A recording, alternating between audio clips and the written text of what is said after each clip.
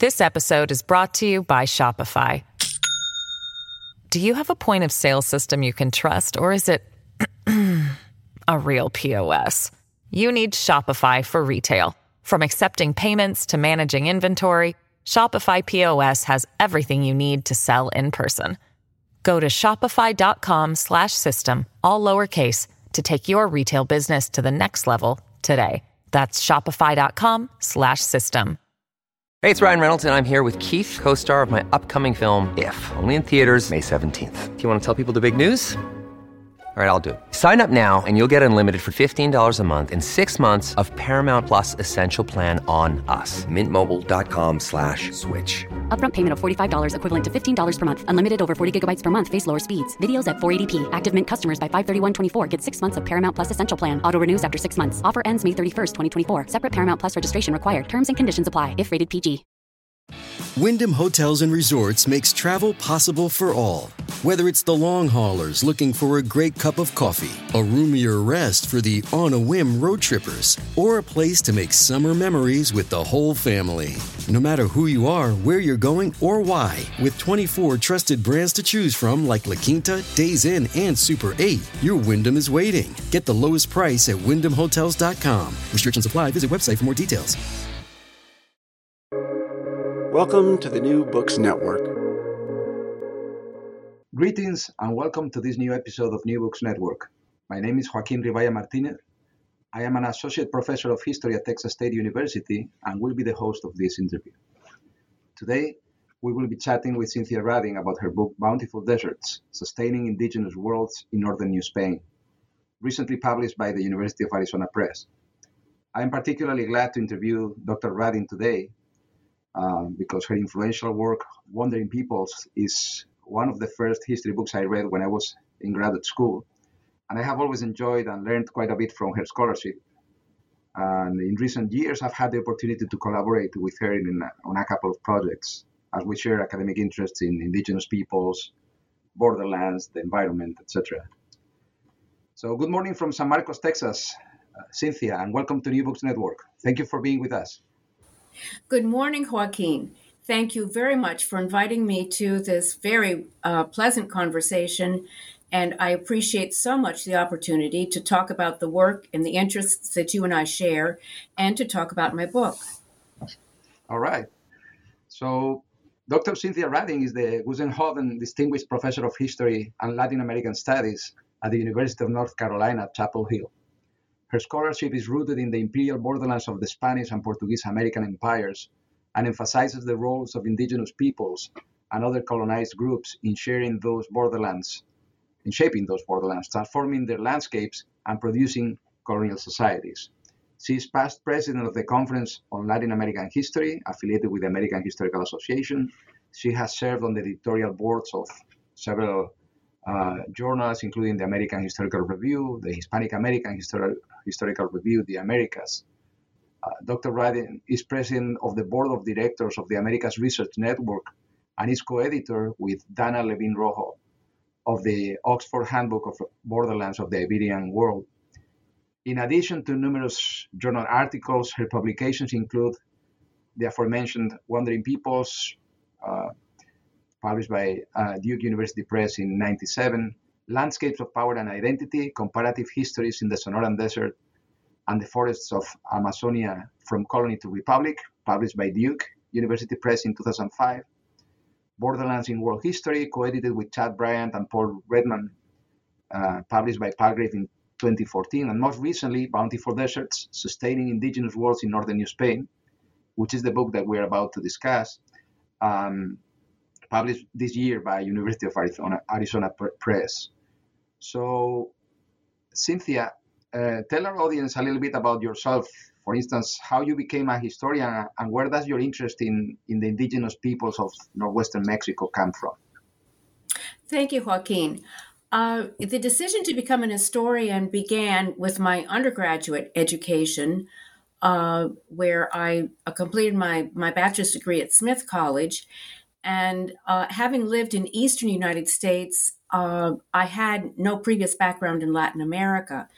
But I decided to major in history and to develop two concentrations in early modern Europe and in Latin America. And it was largely through the influence of one of the professors who was at Smith College at the time, Ramon Ruiz, who had a very distinguished career in the history of Mexico.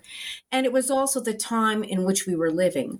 I was finding ways to combine music and history in my own personal development and in my intellectual development. And I told myself that I wanted to study a developing area of the world. So having studied Latin and French, I then jumped into studying Spanish.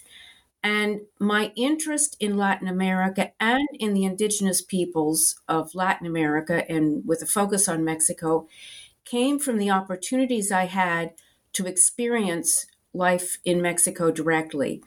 During the summer between my junior and senior years, I joined an American Friends Service Committee, what they called a work camp in Guanajuato.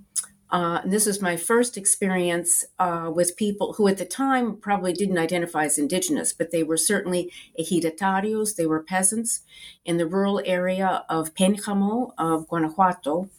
And then my second really important introduction to the region of northwestern Mexico and to environment and to indigenous peoples was through the first Fulbright grant that I had the privilege of holding, which took me to Sonora for the year after I graduated, after I completed my undergraduate degree. And then later on, after I received the master's degree, I returned to Sonora with my husband, and we began our family and our professional lives there.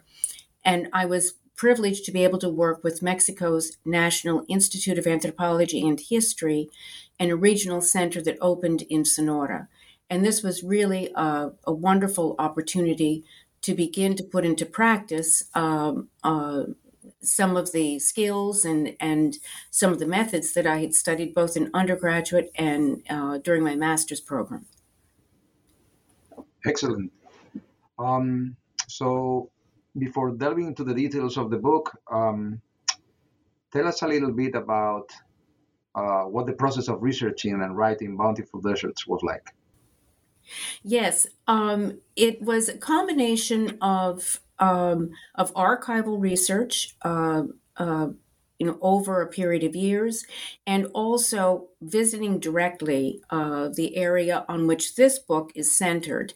Let me explain a little bit. After I worked, during the time, I was working at INA, the Instituto Nacional de Antropología y Historia, and I had begun to become interested in what later would be called environmental history through studies that I did in geography at University of California, Berkeley, and then through my work and living in what is the area of the Sonoran Desert in Hermosillo. The first book that you were kind enough to mention came out of my doctoral dissertation, which I completed then some years later at the University of California in San Diego. And the doctoral dissertation became Wandering Peoples, which centered on what today is central and northern Sonora and parts of Arizona. And the Wandering Peoples were largely the Oram and Opata peoples of that portion of Sonora. And then Landscapes of Power and Identity was my adventure into comparative history, keeping one column in northwestern Mexico and turning to eastern Bolivia, where I asked the specific question, what difference do ecology and geography make in historical processes? Comparing the provinces again of Sonora and Chiquitos in eastern Bolivia. And for this book, Bountiful Deserts, I came back to Sonora, but now to the portion more in the south, from the Yaqui to the Sinaloa rivers, between what today are the states of Sonora and Sinaloa. And to your question about how to research it, it's a combination of archival research, again in Sonora, in Mexico City, in the Archivo General de la Nación, in the Biblioteca Nacional, with the archive, the Franciscan archive, and the reserved, the Fondo Reservado, the reserved archive in Mexico's National Library, and then, of course, a number of archival and library collections in the United States and in Europe. I did work in the Archivo General de Indias and in the British Library, where there are a number of wonderful maps dealing with the Spanish imperial world. This combined with time spent in the region itself. And it's really been a privilege for me. What I have done with this book, Bountiful Deserts, is delve more deeply into some of the particular questions of environmental history and also ethnography, and to work directly with Indigenous communities in the region where I've studied. I've been very fortunate to be able to learn so much from Indigenous communities in all three of these kind of major books that I've undertaken. In Wandering Peoples, it was more with the Tohono O'odham of present-day Sonora and Arizona. In Chiquitos, it was with the Chiquitano indigenous peoples in Bolivia. And here I've really had the closest opportunity to collaborate with indigenous communities in the Mayo River Valley and to learn from them, to bring to them the work that some of the information that I found in the archives, to ask them about the names of plants, about some of the toponyms that I found in the archival records, to share this material with them, and then to learn from them. Mm-hmm. Yeah, I find extremely interesting, as always, your interdisciplinary methodology involving cultural geography, anthropology, archaeology, and so forth. But I think in this book, one of the most outstanding aspects of the methodology is this collaborative research that you did with extant communities, right? In particular, can you tell us a little bit about the Pueblo of Cowirimpo? Yes, I'm very happy to. I was able to visit the Pueblo of Cowirimpo and began a relationship with two of the people in the Gobierno Tradicional, the traditional government of Cowirimpo, which exists through the selection of the people themselves and in a kind of parallel fashion with the two municipal governments of the small cities of Navajoa and Echojoa.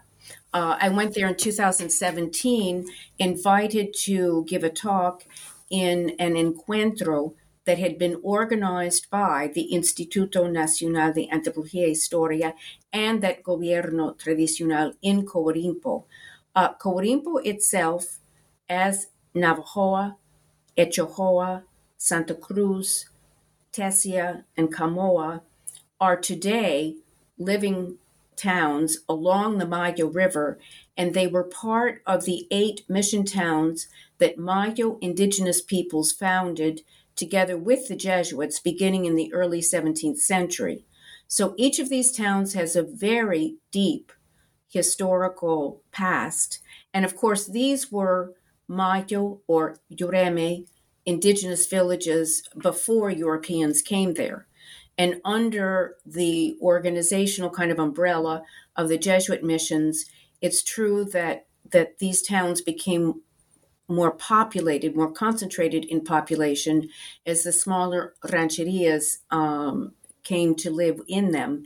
And today, these towns have a very similar pattern of there's a town center and then a fairly large number of communities, what they call comunidades or congregaciones, that live in the area around them. Their configuration now in the 21st century is somewhat more a product of Mexico's post-revolutionary ejido development, but they retain many, many of the traditional elements of their historical past. Yeah, this notion of building an environmental history from below is fascinating, really. So before getting into the nuances of the book, can can you briefly tell our listeners what do you mean by bountiful desert, since it seems a tautology, But there's a good reason to make a distinction between just a desert and the type of bountiful deserts that you're discussing here. Yes, thank you. Yes, the title was intended to kind of catch attention, and it is, and it appears to be an immediate contradiction. We in the English language think of desert as a place that is desolate, that is arid, of course, and that is lacking in things like water, productive soil, plant life, and animal life. And in Spanish, desierto refers a little bit more to a place that is deserted, that doesn't have human population. And desiertos can be a tropical swamp as well as an arid desert. Here I was using it in a kind of paradoxical way to say that the deserts are bountiful because people make them bountiful. Now, the specific geographical region, as I explain in the introduction in the first chapter to the book, the specific geographical region extending from the Yaqui River in the north, in again, the southern part of Sonora, to the Sinaloa and even the Mocorito rivers in the state of Sinaloa, is not literally desert. It is certainly arid land. And this is an area that covers the kind of southern borderland of the Sonoran Desert, which is an identified geographical figure that includes Sonora, Arizona, and portions of Baja California. But these are all arid lands that, in fact, do have a rainy season and do have rivers flowing through them. The rivers gather their water from the Sierra Madre Occidental and flow from the Sierra, basically from the northeast to the southwest, flowing into the Gulf of California. And what distinguishes them is what in Spanish is called the monte. This is a word that is used very frequently, as you know, Joaquin, in Spain itself, as well as throughout Latin America, to refer to uncultivated types of vegetation that can extend from thorn forest to chaparral to pine and oak forests in the upper reaches of the Sierra. But these are lands that are not planted in domesticated crops. Nevertheless, they are shaped by human populations that hunt and gather in them, that select plants, that transplant plants, and that generally shape these montes. Over the last 2.5 centuries or so, these montes also have been turned to pasture lands for cattle. And this has, by both indigenous and Hispanic and later on Mexican ranchers. And this has changed much of the composition of the vegetation in these areas.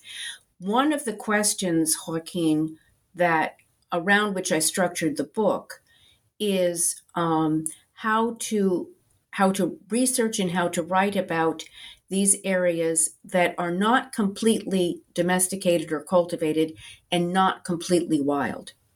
And this is why I chose the 4 kind of families of plants around which I structured the first chapter. Right. Actually, I was going to ask you specifically about that now. The first part of your book deals with the cultural resilience of Aboriginal peoples through the production of landscapes. So tell us briefly who these native peoples are, the Yoremem and the Yoemem, and how they adapted to the distinct environments of the floodplains of the Mayo River and also to the Monte. Yes, I'll be very happy to. And in a way, I would like to start with a phrase that I learned from the Mayo peoples of Corimbo, which is Yoremia, Yorekame, Patwe, Mayoamaki, which means we, the Yoreme people, the true Yoreme people, born on the banks of the Mayo River. And I think this is a beautifully poetic way to express their sense of identity, very much rooted into the place. Mayo actually does come from their language, and it means on the margins of, on the banks of. Patwe is river or water, and Yoreme are the Mayo peoples that today extend from the Mayo River south into the Fuerte River into Sinaloa.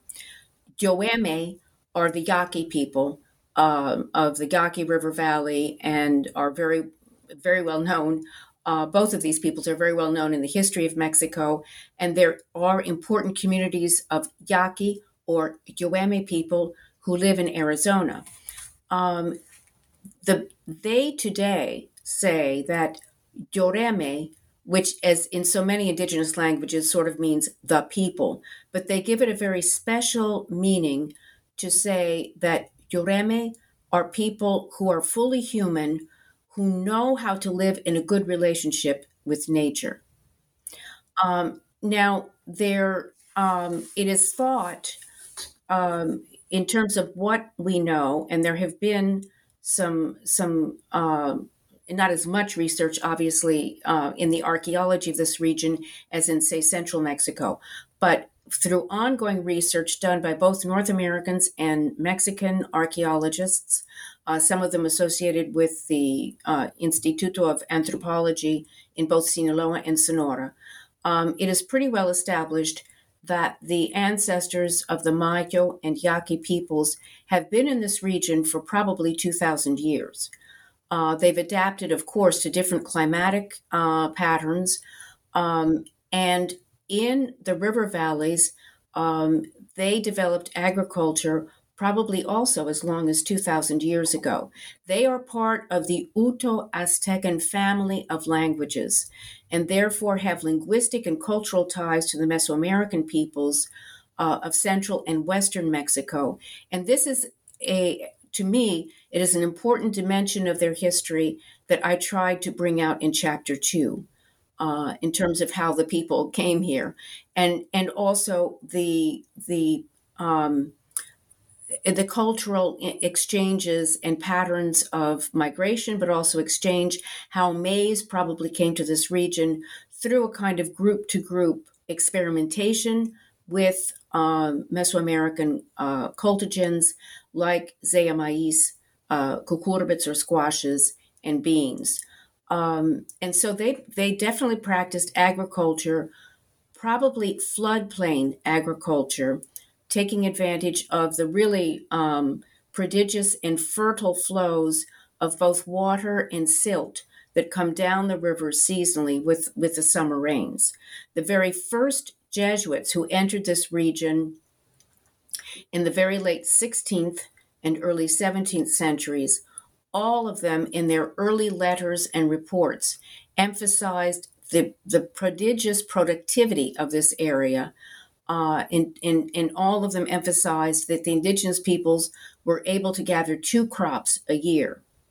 Now, their adaptation to the monte is equally important, and it is something that today the Yoreme peoples emphasize. The monte is their pharmacopoeia. It is the source of medicine. It also used to be their, and until very recently, and in a way still is, their source of hunting. Deer are both sacred animals and animals that are hunted for meat and for their hides, as well as other smaller animals. And there's a whole profusion of plants, of cacti, thorn forests, agaves, other kinds of plants that the carrizo, which is very important, that they use for construction materials, for medicinal materials, and as sources of food through their seeds, their flowers, and their roots. Right.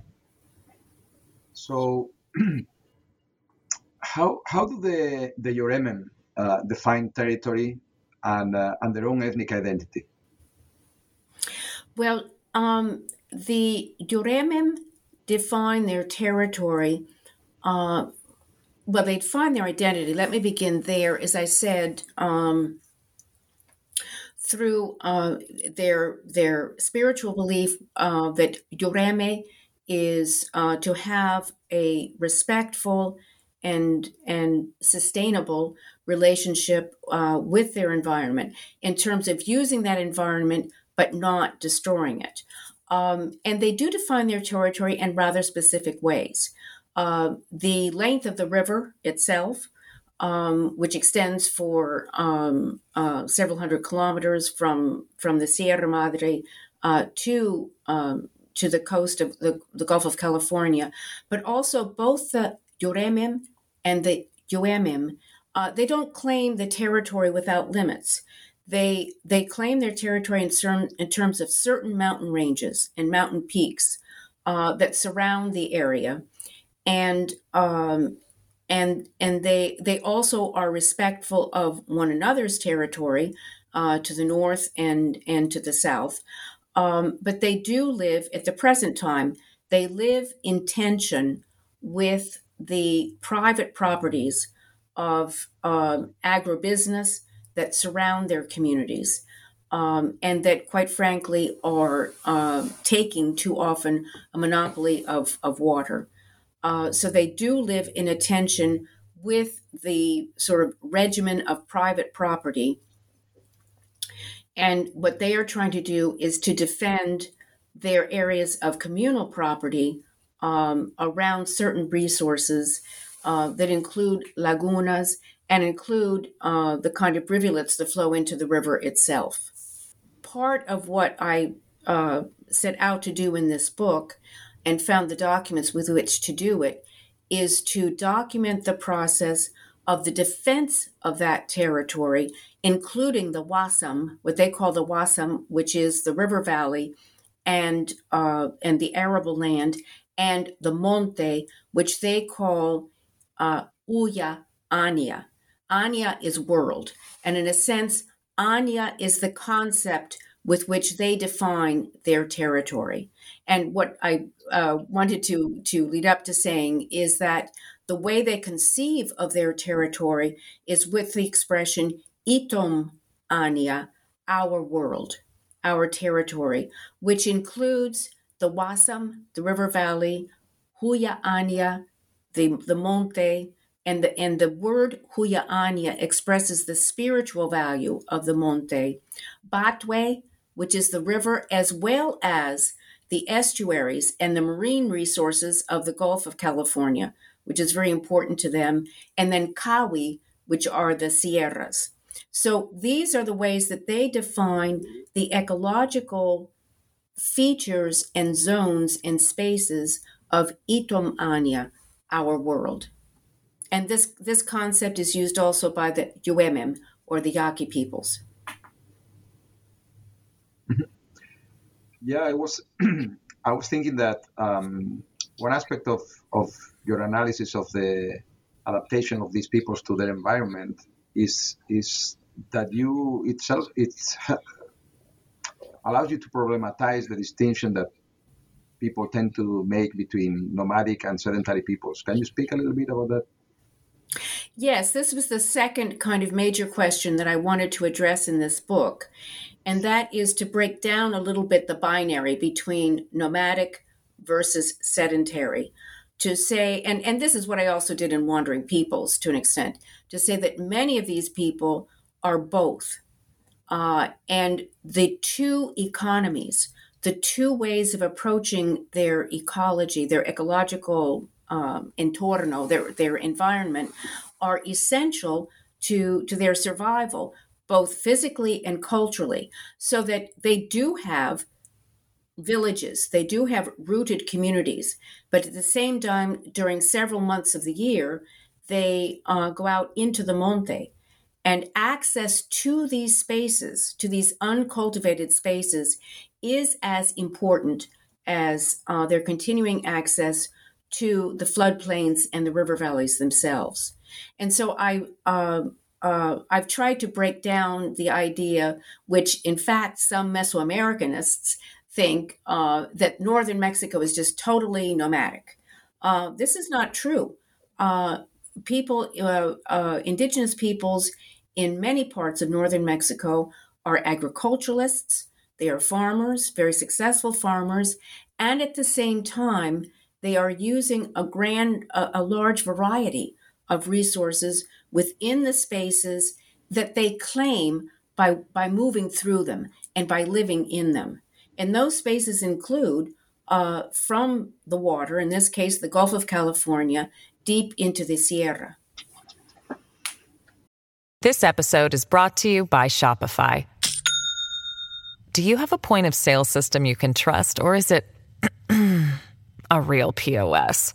You need Shopify for retail. From accepting payments to managing inventory, Shopify POS has everything you need to sell in person. Go to shopify.com/system, all lowercase, to take your retail business to the next level today. That's shopify.com/system. Right. And there is also a seasonality, to the utilization of these resources.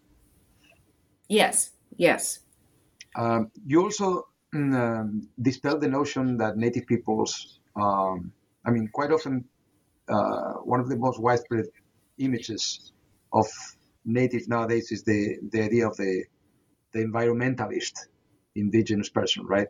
In what ways do you think that people like the Yuremen and the Yoemen are different from the typical idea that the average American has of an environmentalist? Yes, I was trying to say that our notion of environmentalists, which comes from 20th and 21st century American political activism, in a sense, is something that now is touching Indigenous peoples, and that Indigenous peoples are participating in, but they do so from their own conceptual framework. Now, I was also making distinction. The book Bountiful Deserts is itself centered in the 17th and 18th and early 19th centuries, but I do continually make the effort in the book to bring its relevance to the present day. But I was making a slightly historical distinction between this earlier period, so that we don't expect people to go around with signs and placards talking about save the environment. But the way of living bespeaks an environmental perception. And again, it's a perception that comes back to this idea of itom ania. And in this sense, I will say that I was also found very useful the ideas developed by a number of anthropologists. One of them is Tim Ingold, who in his 2000 book published in 2000 writes about dwelling in a given landscape, the skills to live in it, and the purposefulness of living in it. And he's saying that Indigenous peoples don't separate their conceptual framework from the very material experience of living in a landscape, living in a place which they then shape into landscapes. And this is the message that I also developed in the ways in which I researched and then wrote about Bountiful Deserts. Mm-hmm.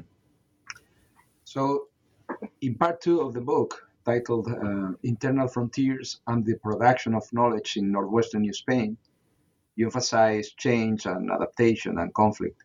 In what ways did the Spanish intrusion transform the livelihoods and the landscapes of Sonora and Sinaloa, and how did the natives adapt to those changes or actually participate in those transformations?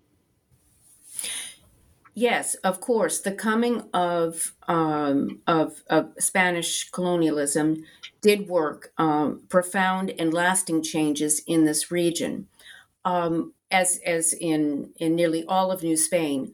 But the way you phrased your question is the way I have also tried to present this. It is not simply a history of victims and victimizers. This is a history of the development of a colonial society in an imperial borderland in which Indigenous peoples participated. And I emphasize that throughout the period in which I am studying and into the 19th century, the Indigenous peoples are demographically the majority. They are the people who have the most direct knowledge of this region. And from the beginning of Spanish exploration into this region, which I cover in chapter 3, and then into the second part of the book, the Jesuit missionaries, and even the Spanish mining enterprise, which becomes very important in this region.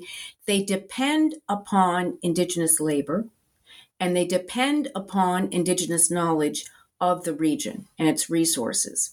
And I do see the missions, the Jesuit missions, which have a very important imprint for both the Yoeme, Yaqui, and Yureme Mayo peoples.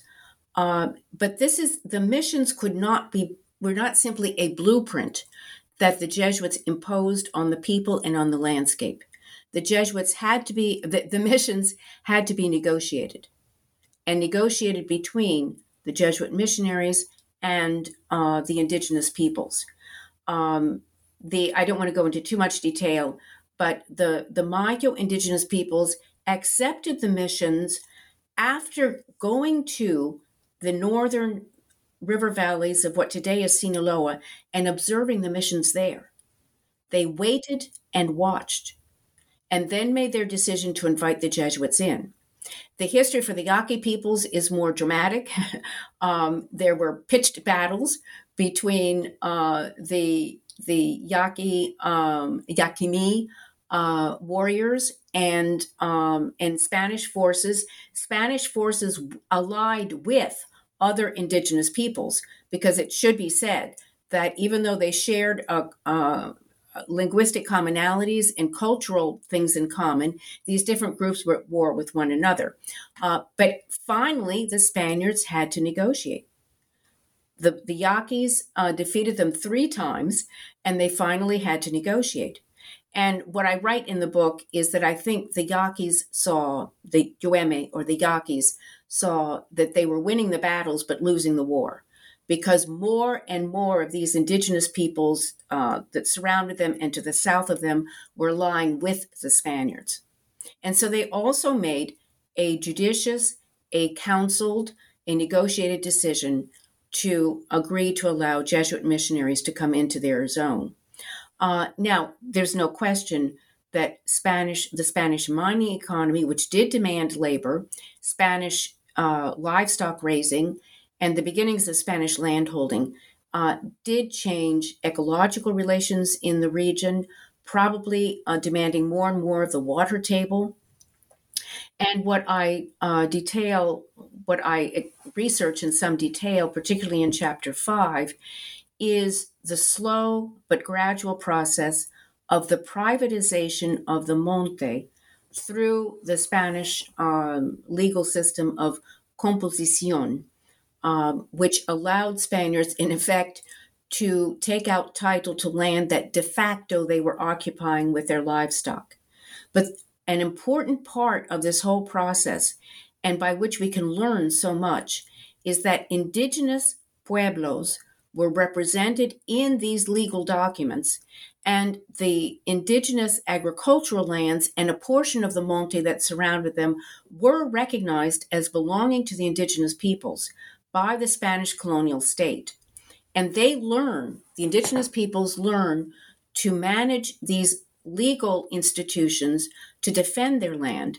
And through their speech, which admittedly is captured in Spanish transcription, but through their presence in the visible public measurement of these lands, we learn about the kinds of resources that were especially important to them, and again, in practice, how they defined and defended their territories. Right. In the 18th century, though, there were some changes, right, in the allocation of resources that brought about the so-called Yaqui and Mayo rebellions in the mid-18th century, roughly. Can you tell us a little bit about that? Yes. And my 6th chapter, The Monte in Flames, in which I borrowed a phrase that I borrowed from Juan Rufo, El Llano en Llamas, El Monte en Llamas. This is, in a sense, this chapter is the most narrative of the chapters in the book. And I do in it tell and retell the story of what was a major rebellion that occurred between 1739 and 1741, and that was building up through the 1730s. And you have captured perfectly well, Joaquin, what I tried to express in the book. I relate the rebellion to what came before, in the chapter before, which is the increased pressure on land and water resources coming from now what is population growth among Spaniards, among indigenous peoples, and the growth of cattle, livestock herds. And also, one of the things that I emphasize, other authors have written about this rebellion, and other authors have come to much of the same conclusions. But I emphasize a little bit more than they have that an important turning point in the Jesuit enterprise in this whole region was to divert resources from these missions, particularly the missions of the Yaquis and Mayos in the province which at the time was called Ostimuri, crossing the Gulf of California and diverting resources of foodstuffs, livestock, and people, laborers, to the missions that the Jesuits felt were so important to them in Baja California. And the missions in Baja California were in much more arid lands and really could not sustain themselves as concentrated villages. And the Yaquis and Mayos seem not to have objected to this. And in fact, for them, it was an opportunity for mobility. It also enhanced kind of their importance in this whole colonial enterprise until their region began to suffer from drought and from scarcities. And it also came down to a question of the Yaqui and Mayo leaders of their village councils, which are the people who we basically see in the documents. They were also asserting their capacity to control and to make decisions over the disposition of the harvests, and also over the liturgy and the religious cycle within the missions. And what I do want to emphasize, and I emphasize in the book, this rebellion was not a rejection of Catholicism. It was not a rejection even of the colonial administrative regime. It was, as I say, an resounding outcry. It was a demand to renegotiate that colonial arrangement, and an assertion that we now want to control the economic and the social and the cultural lives of our towns. These were people who had been steeped in Catholicism for generations, since the early 17th century, for a century and a half, and also the indigenous leaders had a very strong sense that they were vassals of the king. And they had a direct line, and as vassals of the king, they had a direct line to the royal authority and to make their claims upon the Spanish state within their region. And they also had, and this is something that has continued with the indigenous peoples in this region, and I think throughout Mexico and even in other parts of Latin America, a very strong sense of local governance. And what they were defending was the integrity of being able to select their own officers at the level of local governance. Right. So, what have been, in your view, the long-term effects of the processes that you analyze in the book? For instance, what is left of the Aboriginal and colonial landscapes that you discuss, and how do contemporary Yoreme and Yoeme communities respond to environmental threats and political disruptions? Okay, that's a big question, but I want to take the first part first.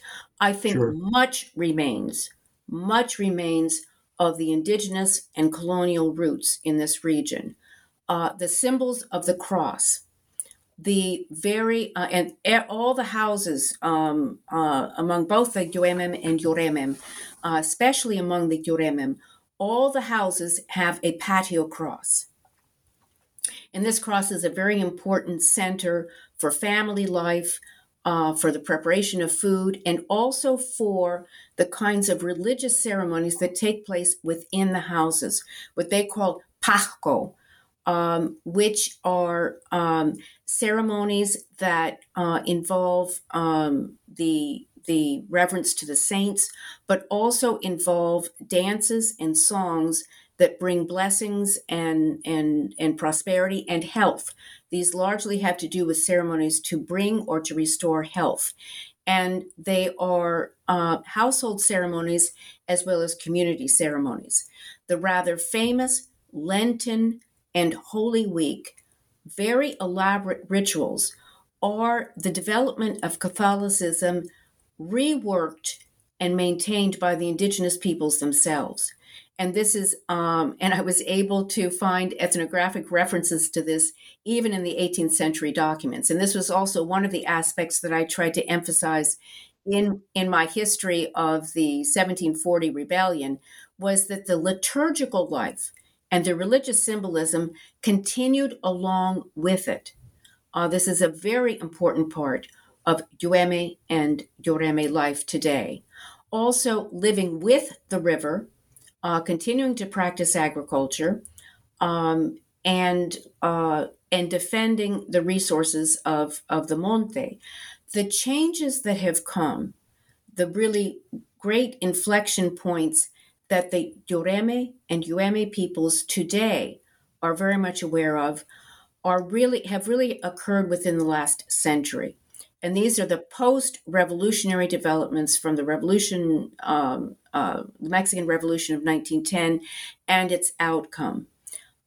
These two river valleys underwent very intense commercial development and exploitation from the late 19th century into the 20th century through sophisticated hydraulic technology, the construction of dams on both rivers that have diverted water into what is the commercial agriculture of this area.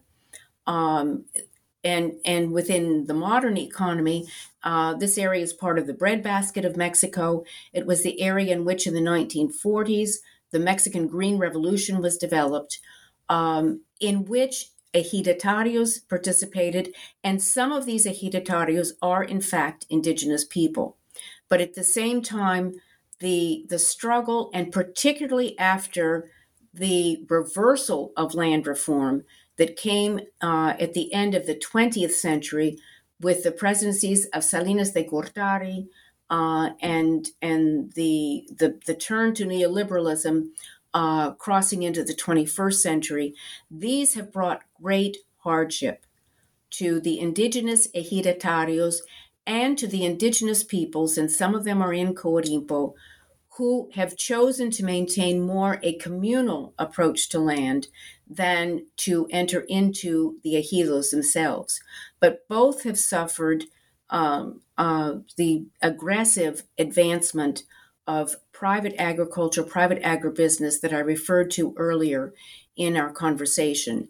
And as happens in many parts of Mexico and in Latin America, the threat to the continued communal life of the people today comes from the fact that they can no longer support themselves with traditional agriculture. They do not have the resources of land and water to do so. Many are working in these maquiladoras, or these assembly plants that are now concentrated in Navajoa. Men and women have to go into wage labor to support their families, which, as also has happened in the United States, with hardworking working class people who receive a very low salary. All the adults are working. This leaves the children with less of a supportive family life. There is much concern about this. And this is what I've learned by continuing to visit and continuing to collaborate with the people in Coarimpo. And if there's time, I can tell you a little bit about the work we're doing now, but to which I'm contributing in a very modest way, and work that has really been undertaken by the traditional government of Coarimpo in an attempt to shore up the family life and the community life.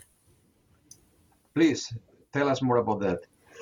Well, the the modest contribution that we are making through the Americas Research Network. And you were kind enough to say at the beginning of this, I'm on the board of directors of the Americas Research Network, and we have devoted some of our funds to a project of language revitalization. And this has come about through a book to which I was introduced by one of the members of the Coarimpo Town Council, that the town of Coarimpo, with the help of some of the NGOs in Mexico and in Guadalajara, published 10 years ago in 2011 and brought out a second edition in 2014, which in Spanish reads, Una espina es un bosque de advertencias.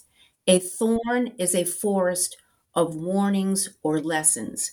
And this was a series of conversations gathered over 2 years among 7 counselors of Coarimpo, both men and women, and then laboriously written down by one of the council members and written down in Spanish.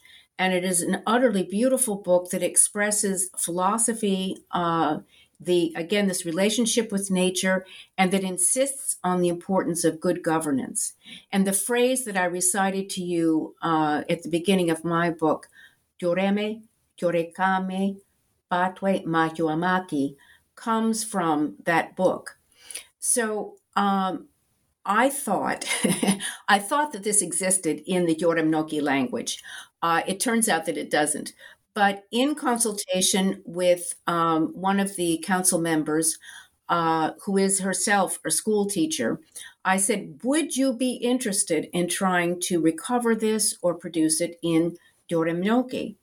And we met with some of the elders in some of the communities that surround Coarimpo that are part of its kind of political jurisdiction.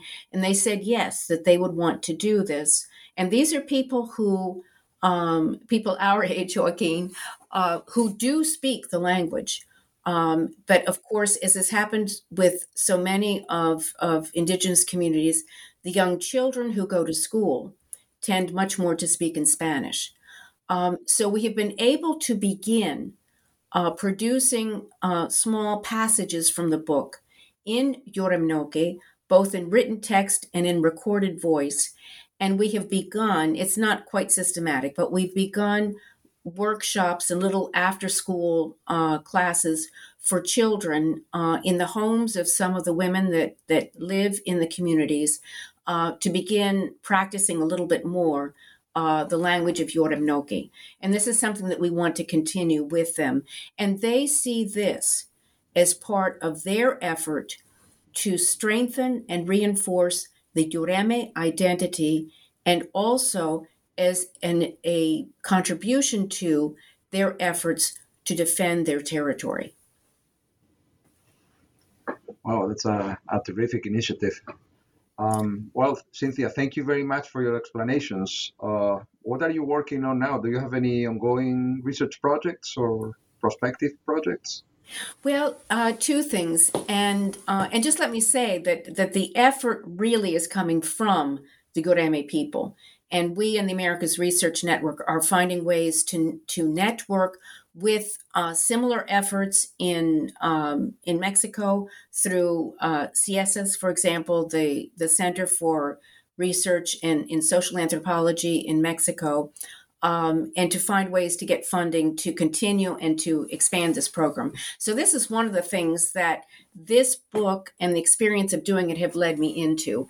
And one of the things that I want to continue that's very important to me is the collaboration with these Indigenous communities, sort of in the nucleus of Coarimpo, the people that I now consider my friends, and also to be able to contribute to this work. And also through the contacts that I've made in the National University, UNAM, in Mexico, I'm continuing to participate in collaborative publications, some of them dealing with Jesuit science, and others of them dealing with this work with the people in Coahuilco. And the collaboration that I'm doing with you, Joaquin, and the book that you are editing is also, for me, a very important part of my continued work in this area and my professional development. And I'm also working on a project that I've kind of returning to, which is to explore some of these same themes for the colonial period of southeastern New Mexico, in the area that was called the province of Salinas, that is east of the Rio Grande and the major pueblos there, an area that combined Humano and Tompiro indigenous peoples, also a borderland, and also an area that is at the same time semi-nomadic and sedentary. So I look forward to continuing archival research on that. It also is an area that has been much studied, but I'm combining what is known about that region through archaeology, through ethnohistory and environmental history, and then I want to expand the archival base for answering some questions about this region in the 17th century prior to the famous Pueblo Revolt, but also seeing its chronological and spatial relationships farther back in time, a little bit forward in time. And this area, which sometimes is called the Galisteo Basin, its relationship to the Rio Grande Valley, and then eastward into the southern Great Plains. Right. A lot of Comanche rock art in the Galisteo Basin, by the way. Yes. I want to learn much more about this from you. So it has been a pleasure to chat with you, Cynthia, as usual. Thank you very much for sharing with our audience of New Books Network some of the nuances of your book and your research. Good luck with your new projects. I'm looking forward to reading about the Salinas Pueblos, and I look forward to interviewing you again soon. Thank you, Joaquin, very much for giving me this opportunity.